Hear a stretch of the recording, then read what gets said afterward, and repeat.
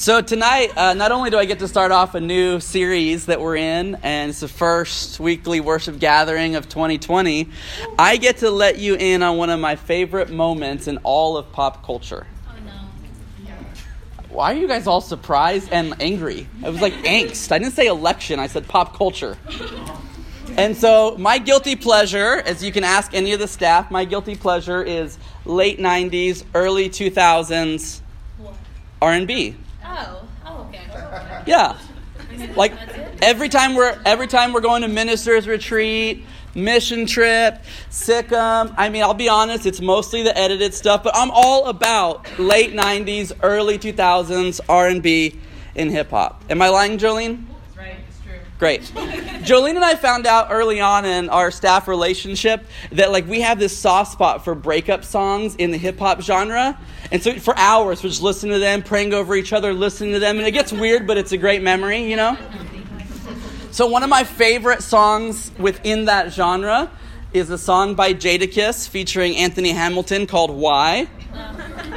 3 people know what it is. I'm going to walk the rest of you through this. Can we just play it? We're not going to play it. That would be an idea I was tempted to do.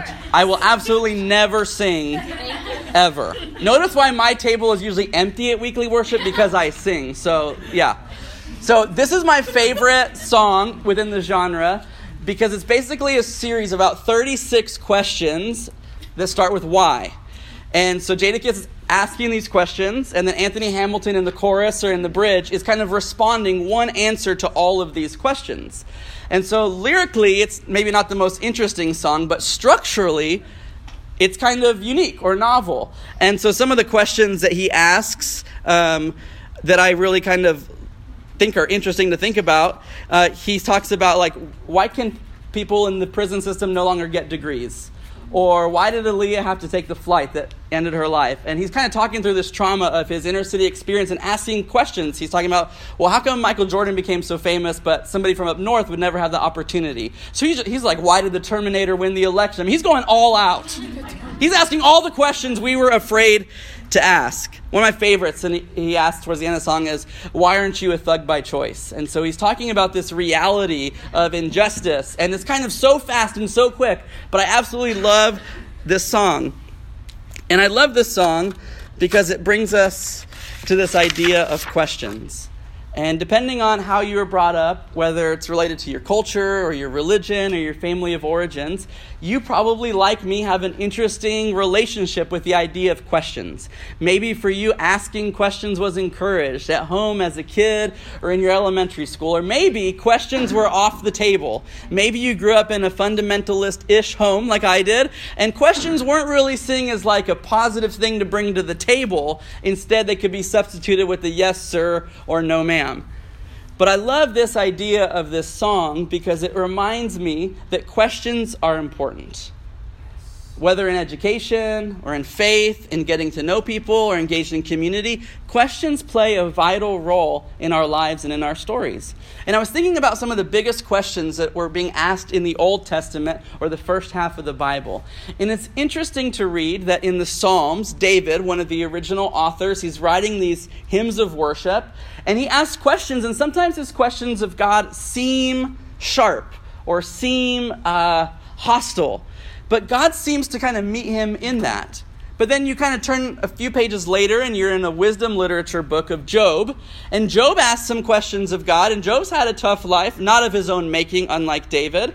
And then Job seems to get the cold shoulder from God. Job's like, why is this happening? Why did I lose everything? And God's like, hey, where were you when I created everything? So it's like, oh, that was a non-starter. And so why is God's reaction different, even within the Old Testament or in the Old Covenant, from David and Job? And so that's what we're going to talk a little bit about tonight. Because you know this as much as I do. Sometimes we ask questions to make a statement, and sometimes we ask questions to gain understanding. So there's a difference, right? There's such thing as having a critical mind, but there's also such thing as having a critical spirit. Kind of depends on what is the lens that we view life. Are we looking for things that are right to affirm, or are we looking for things that are wrong to point out? David is problematic as they come in the Old Testament. But the scandalous nature of grace is that God sees his heart and decides to engage in the mess with him. Whereas Job, on the other hand, is asking hard questions, but he's really making statements about God's character instead of trying to discover who God really is.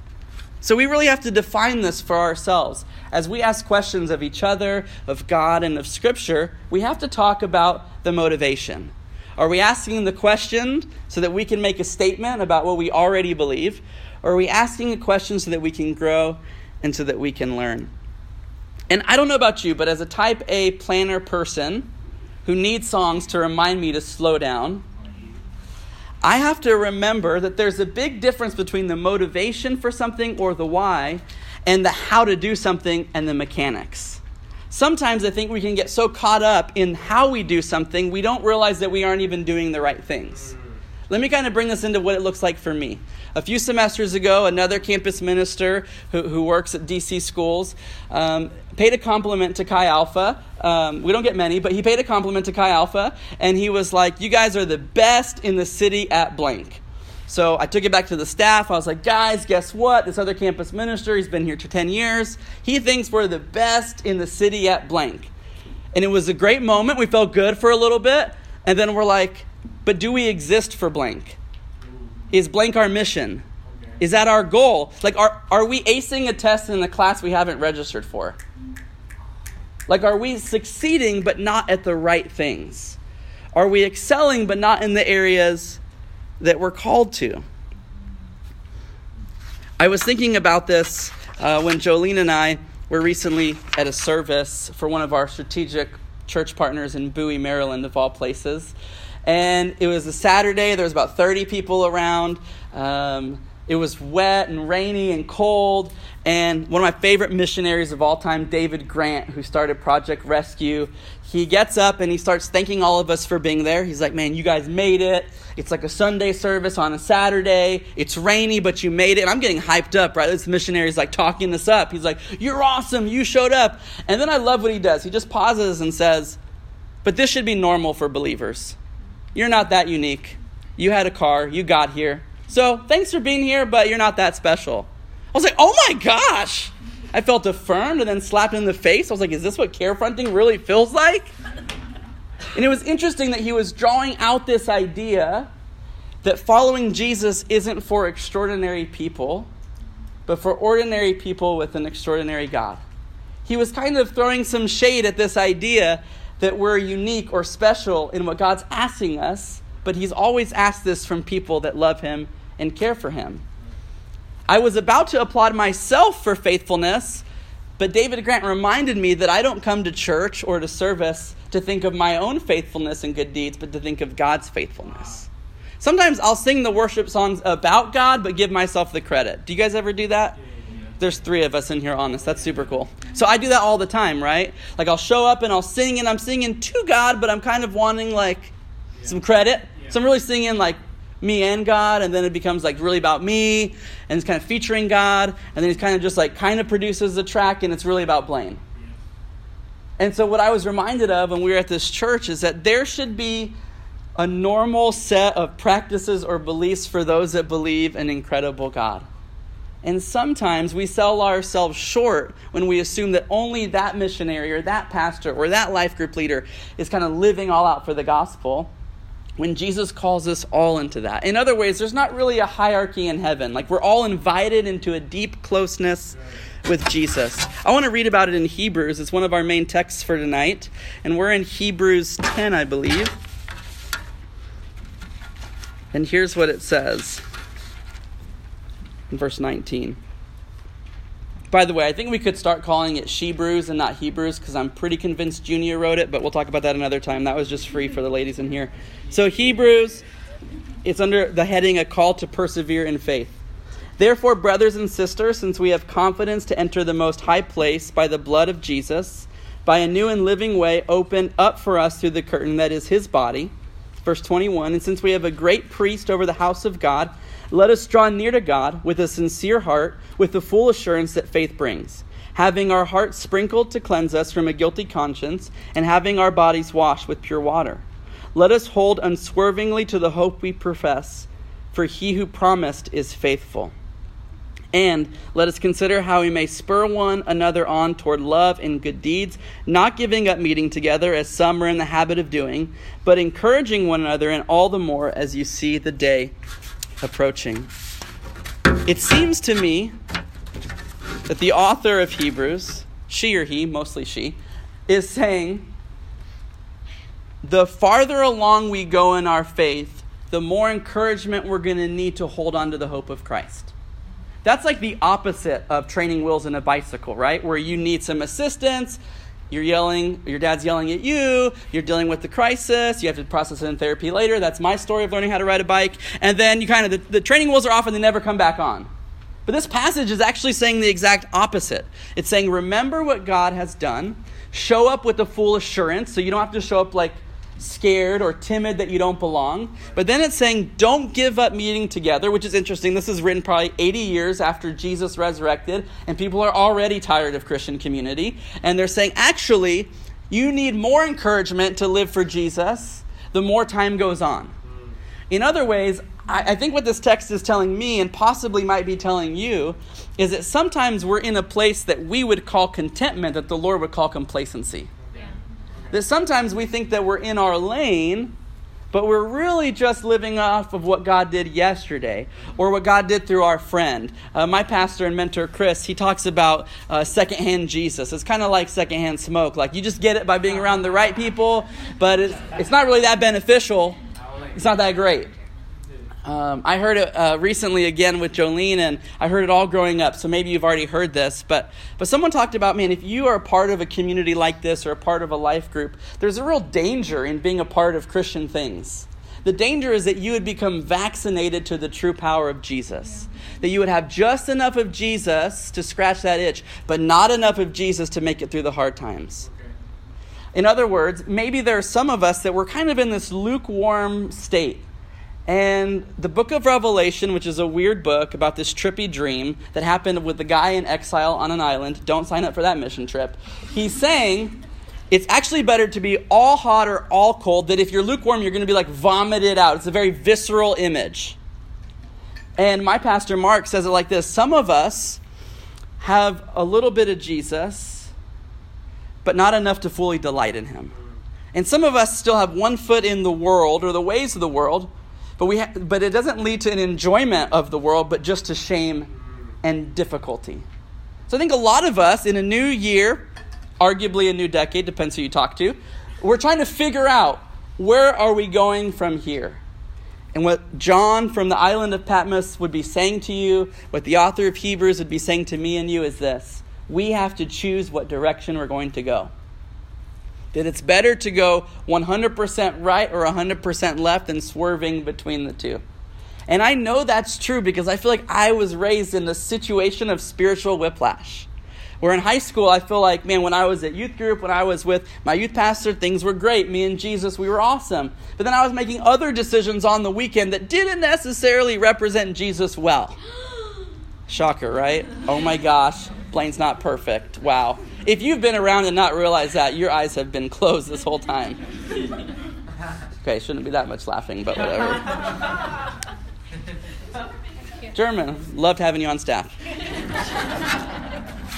Here's our next passage that I think continues this conversation for us about our journey and the role of questions. And I believe that if you put it on the screens, I think that we're in 1 John. Yes, 2:15 through 17. You did. I did. Wow. Words have power. Do not love the world or anything in the world. If anyone loves the world, love for the Father is not in them. For everything in the world, the lust of the flesh, the lust of the eyes, and the pride of life, comes not from the Father, but from the world. The world and its desires pass away, but whoever does the will of God lives forever. There are passages like this in Scripture that are so simple and so easy to understand. We're only left with two options: to read and obey, or to read and disobey. A lot of us get hung up on the gray areas of Scripture, or when something's not clearly stated, or when we have to dig through kind of cultural expectations or historical times. But this is not one of those moments. This passage is speaking clearly from 2,000 years ago, reminding us that if we are God's, if we're a part of his family, that our relationship to the world around us should change. Other people in Scripture talk about being in the world, but not of the world. That there's this connection between our citizenship of the kingdom or of heaven and then our citizenship in whatever country we reside in. But that the order is important. And Jesus, one of his most radical ideas was that we should prioritize our spiritual citizenry instead of our physical or country or nationalism. That's both interesting and difficult to do when things are good in the country and when things are bad in the country. When whoever you wanted to be president is in, that's a little harder maybe. Or maybe you're like, man, the world is chaos. I want to cling on to Jesus. But the reality that we're being faced with in these texts is this, is that we are called to live differently. We are called to live against the current. And maybe you're asking, much like Jadakiss asked, why? Why does Jesus seem so loving yet care so deeply about sin? Why does Jesus come onto the scene and live a perfect life and then die and resurrect, but then still cares about the choices that we make in our daily lives? Well, the reality is this, is that God has a pattern for the way that he works. God always wants to involve people in redeeming other people. In the Old Testament, we see that through the Israelites, and then we see a more universal perspective in the New Testament. That God doesn't want to just rescue people on his own. He wants to rescue people with other people. It's like the greatest and messiest group project that was ever invented. And what's interesting is that we are being called back to what we were meant to be. We live in a very individualistic, ladder climbing, I'm better than the person next to me, I know 5 languages and got the internship, you didn't culture. But that is not the culture we were designed for. Stanley Grenz, in his book Theology for the Community of God, says this. He says that in Genesis, we see the Godhead, Father, Spirit, and Son, the Trinity, all creating together. There's a plurality of creation. And that we're being invited into that, which means that God is in himself community, and that community in itself is divine. That every conversation has spiritual undertones. And so in some ways in this series, we're saying you should live against the current of whatever culture offers you. But we're also saying that living against the current is a return to who you were meant to be. The challenging thing about being created is recognizing that you can be creative, but you're not the creator. Isaiah says it like this, that God's ways are higher, that his thinking is so different, that he is so much more magnificent than we can even imagine. For me, the hardest part about the gospel is giving up control of my own story. I've heard it said like this, that, man, the gift of grace and the good news is free, but it will cost you everything. And it's true, right? If you're doing it right, there should be some cost to it. 90% of the apostles lived their life and then gave themselves as martyrs when the time came. Because they were convinced that they'd received a free gift, but that when you take care of something precious, it often costs you something. Now, it's interesting because some of us who grew up in church tradition, I think that we might major too much on this idea that if it's hard, it must be God. If it's challenging, it must be from him. And we need to walk in the delight of who he is. But others of us have maybe grown up in the opposite stream or in the opposite way, where a fear of legalism has led us to lawlessness that's empty. And we need to find that there is trust in a father who gives good discipline. That we can look at him regardless of what our earthly experience was with a parent or authority figure, that we can trust that if we are created by him, that he knows what's best for us. Matt Chandler says it like this, and I think it's key for us to really grapple with. He says that you can never make Jesus cool enough for everyone to accept him. And it's this idea that we spend a lot of time as pastors or as life group leaders, we want to present who Jesus is and give people the best shot, but we got to be honest. The gospel is hard. The Bible is weird and strange. And this idea of having hope and faith in sometimes an unseen God is difficult. But what I love about each story in the Gospels is that not only are we encouraged to count the cost by Jesus, but we're told that it's absolutely worth it. I remember a mentor of mine, Mike, would say it like this. He says, when we decide to surrender our future, our hopes, and our sins, and then in this beautiful exchange, we get a new future, new hope, and forgiveness of sins from Jesus, that if we've really grappled with it, we recognize that we've got the better end of the deal. I remember my college roommate, we grew up in Chi Alpha at the University of Alabama. I think it was our junior year, and I don't know, we were just having a conversation, and somehow it got a little bit serious. And he asked the question, if you didn't know Jesus, Blaine, how would you live your life differently morally? And I was like, absolutely. And I thought that's what he was going to say. I was like, well, so Josh, like if you didn't know Jesus, would you live any differently? He's like, nope, I'd live the same. And at first I felt like really bad about myself. Like I was supposed to be the life group leader. I was like, dude, I would do crazy stuff. And he's like, nah, I'm trying to be the same nice guy. And I was like, well, that's an awkward conversation ender. But as I look back on that conversation that I somehow remember 8 years later, is that unfortunately Josh was saying that the role of Jesus in his life didn't change him. That he loved Jesus, that maybe he believed in Jesus, but he didn't necessarily trust Jesus. Craig Groeschel talks about it as being a practical atheist, that we say we believe, but we don't act like we believe. That our faith becomes real and incarnate and special on Sundays, but that it doesn't change how we live Monday through Friday. I think that if we're really honest, a lot of us are doing our best to prioritize faith. What's interesting about the gospel is that it invites us into a journey that we can't do on our own. That's why Jesus says, hey, I'm leaving. I'm resurrected. Things are good. I'm going back home to heaven, and I want to give you the Holy Spirit, a helper, an advocate. I hope that if you and I had that awkward conversation that Josh and I had, not that I would hear about how wild and crazy you would live, but that at the heart of it, you'd recognize that if you're truly following Jesus, it should change how you live your life. I've been thinking about my own story kind of as we transition to a new year. And one thing that I realize is this: when I am hungry for the approval of others, for the affirmation of those around me, for the compliments of those nearby, for me, that's usually when I haven't been rooted in who God says I am. Like, we're all looking for validation somewhere. The gospel is just pointing us that Jesus is the validation. But I think that you know this as well as I do. The culture around you can validate you in healthy ways and unhealthy ways. What's interesting about living against the current is that it's not just living against the bad things, but it's also living against the good or temporary things.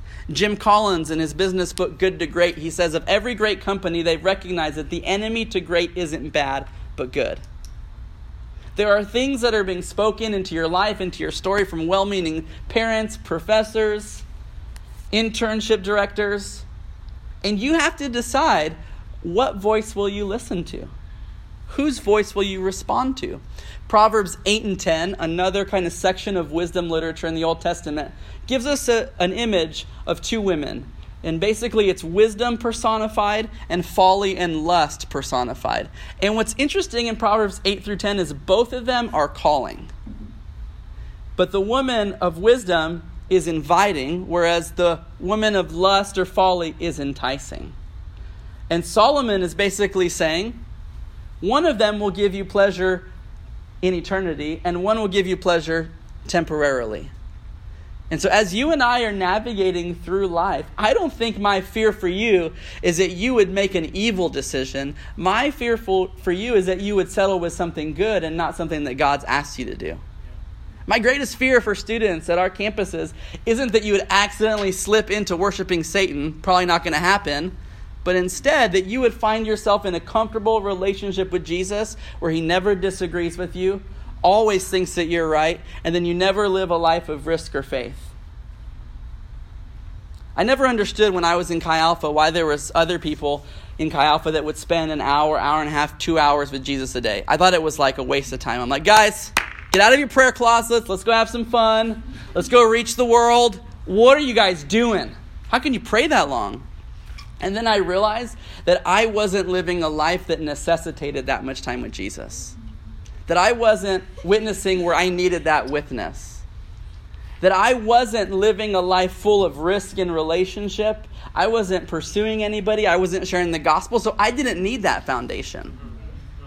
They needed that foundation because they started there and went out, whereas I was trying to start out here and then work it back internally. Does that make sense? German's been there. Thank you for being honest, man. I always preach better when he's right there. I'm going to have him come to my living room for devotionals in the morning. Hey, I want us to just take a few minutes and discuss a few questions at our tables as we're about 3/4 of the way through our teaching time. And so here are the questions. Maybe you want to write them down or you have a great memory. That's cool too. When you think of living against the current, what comes to mind? So that's the first question you'll talk about at your table. And the second one is this. Are you a question asker by nature? And what has been your relationship with questions? So the first one, I'll repeat it, is when you think of living against the current, what comes to mind? And the second question is, are you a question asker by nature? And what's been your relationship with asking questions? So you have about 3 or 4 minutes. If you don't know the people at your table, give them your name and what campus you're at. And then I'll hear from a few people in a minute, and then we'll close out our teaching time. Go for it. All right, I'd love to hear from a few tables. The first question was, when you think of living against the current, what comes to mind? And the second question is, are you a question asker by nature? What's been your relationship with questions? So first question, what do you think of when you think about living against the current? I'd love to have 2 tables, maybe share, force someone to share. Sometimes people call it peer pressure, I call it discipleship, but whatever. I think Nicole said something so well that she needs to say herself. Wow. Classic Ife. Ife always volunteers to put others on the spot. So if you're looking for a life group, there's one there. So, yeah. So I'm like a beach person, Jersey Shore, and like something about like currents is that currents move you without you realizing you're being moved. Like if you're just there in the water, and you're not like focusing on what you're doing, you're gonna wind up 20 feet away from where you started. So it's like conscious readjustment of where you are and like what you're doing, and like making sure that like, yeah, like not just planted, but like actively like making sure you're in the same spot you were, or like moving closer to shore because you know you're going to be pulled back eventually. Because the currents can move you really far without you even realizing you've gone anywhere. Boom, she brews, that's right. That's also really interesting connected to the text, because one of the most imperative, positive commands in the New Testament is the phrase stand firm, which makes a lot more sense in light of your explanation, which I should have stolen and said in my sermon. Who's next over here? Did this table volunteer, or no one volunteers as tribute? So, okay. Any other tables that are more open to learning about Jesus tonight?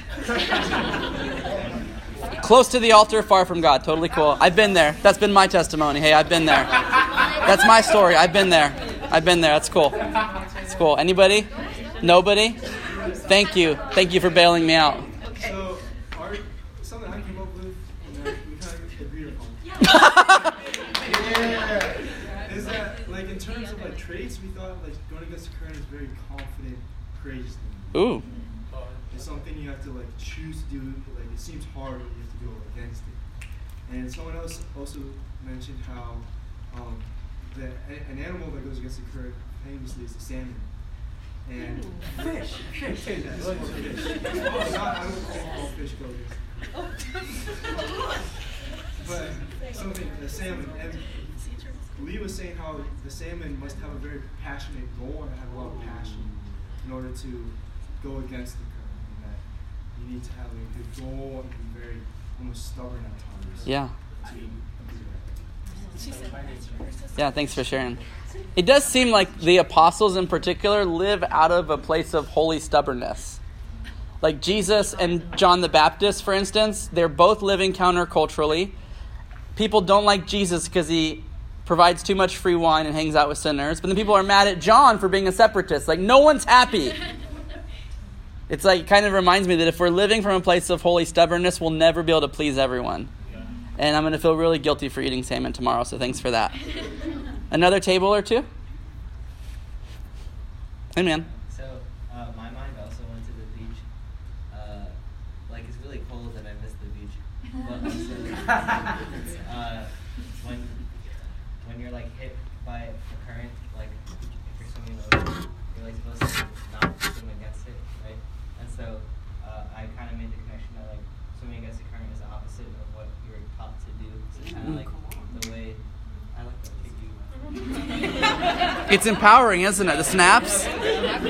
The more snaps, the longer I go. Now you know my secrets. Yeah. So just kind of like the way that society wants us to place our value in certain things can kind of be like analogous to the current, and kind of like we should be placing our value in stuff that Jesus wants us to place our value in, like, and literally placing our value in Jesus, and that kind of being basic. Yeah. He's in my life, everybody. Anything he said. Calm down. Love that humility, German. Thank you. Such a model.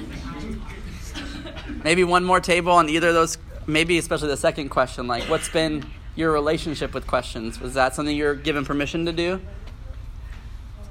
Okay. You're like praise handing over there. Are you okay? That's not the Holy Spirit. That's just awkwardness. Well, I got some inspiration from our lovely Nicole at our table.